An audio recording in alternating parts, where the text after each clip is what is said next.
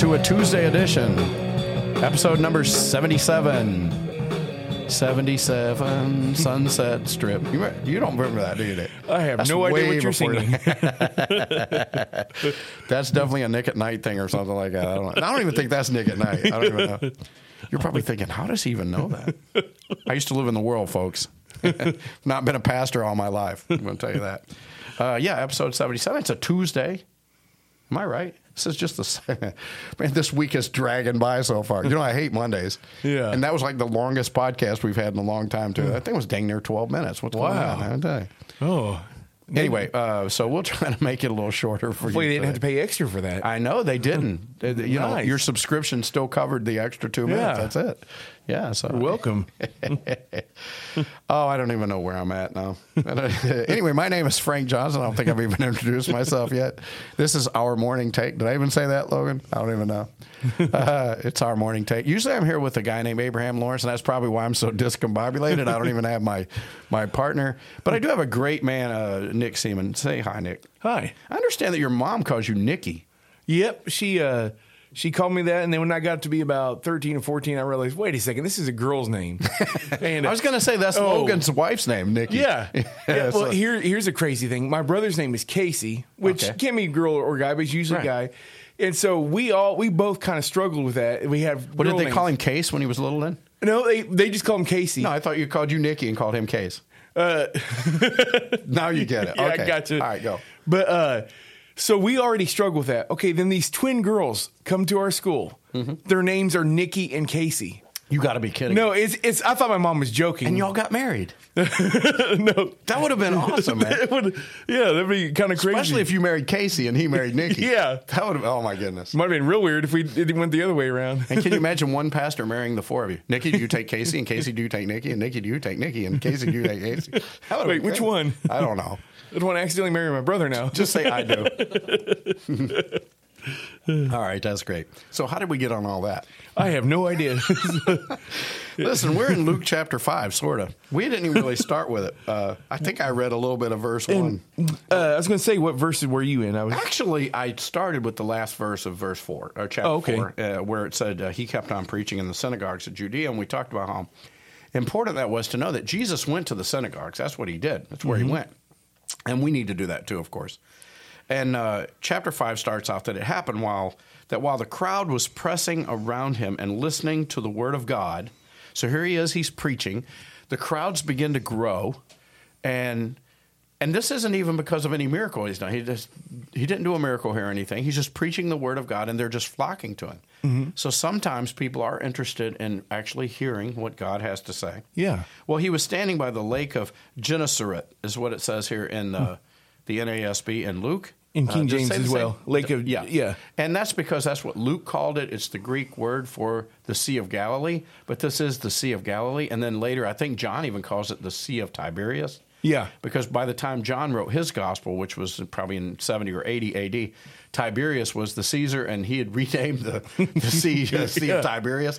Didn't they build a city after Tiberius too? Yeah, and I think a lot of names of cities, that's when they became like Galatia. The Ia is a Roman thing; it's a Latin thing. So, right. So even when you Ephesus. Even when you read back then, they probably didn't call a lot of that. That it was like probably about time of Tiberius when it changed. Yeah, Ephesus is Latin. Philippi, that's Latin. It's actually the plural of Philippus, right? It would be Philippus, and Philippi would be the... I don't know. Now I'm getting crazy. It happened that the crowd was pressing around him. So he's standing by the Sea of Galilee. Let's just call it that. And it was a lake. I know we call it the Sea of Galilee, but it actually was a lake. It's a pretty good-sized lake, too. You couldn't see across it. Right. It'd be like Lake Michigan. That's not that big. Didn't it take like 7 hours to sail across or something? I remember, or 9 hours. I remember long enough for the disciples to get scared to death with a storm. So I mean, it's definitely big enough for that. So it's not like your bathtub or something. Okay. And I think I've heard it's a very deep lake too.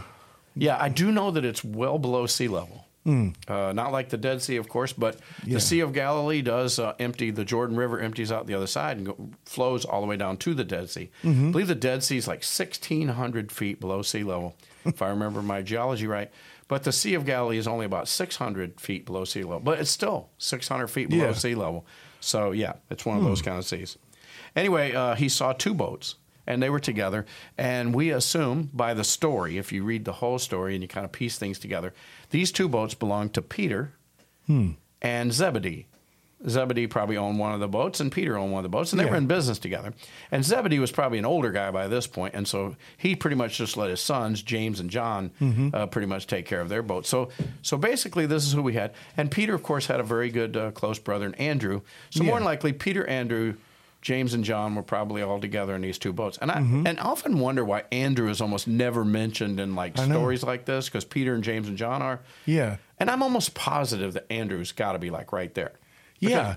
And he's basically, he could be the first disciple. He was a disciple of John the Baptist. And it does say somewhere where Andrew and another disciple, which was probably John, was the first disciples, because John usually never mentions his name. He just calls himself the one Jesus loved. Jesus loved me. The best of all of them of all time. Jesus loves me. Yeah.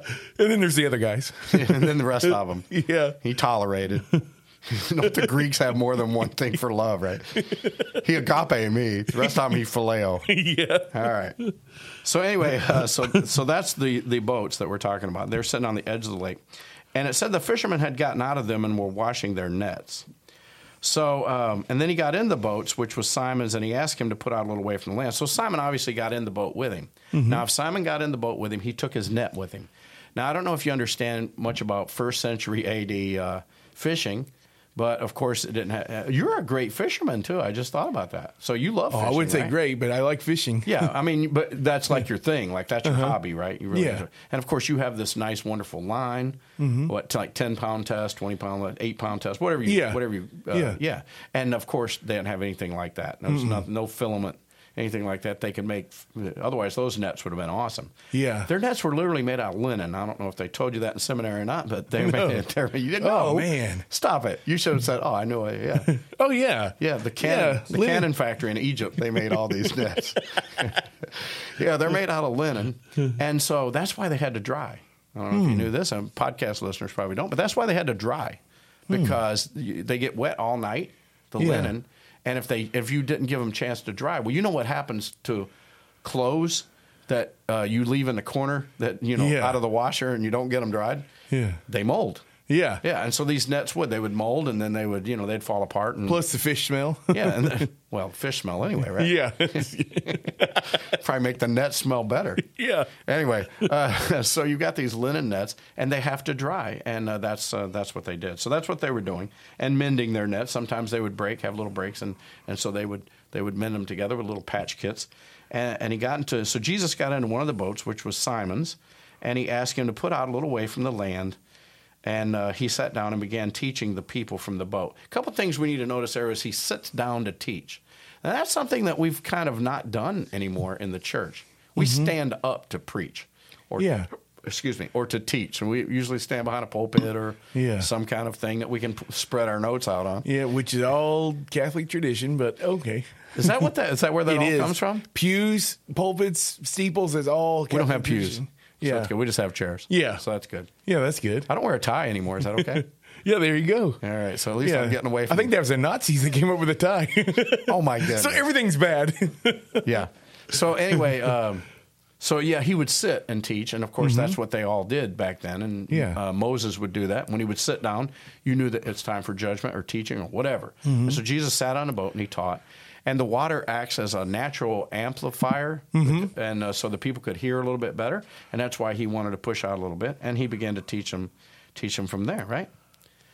And then something cool really happened. Jesus said, "Hey, Peter, let's go out in some deep water." Yeah. Kind of makes me think Jesus might have enjoyed a little fishing. What do you think? Yeah. Probably had a Zebco. We'll talk to you more about it tomorrow.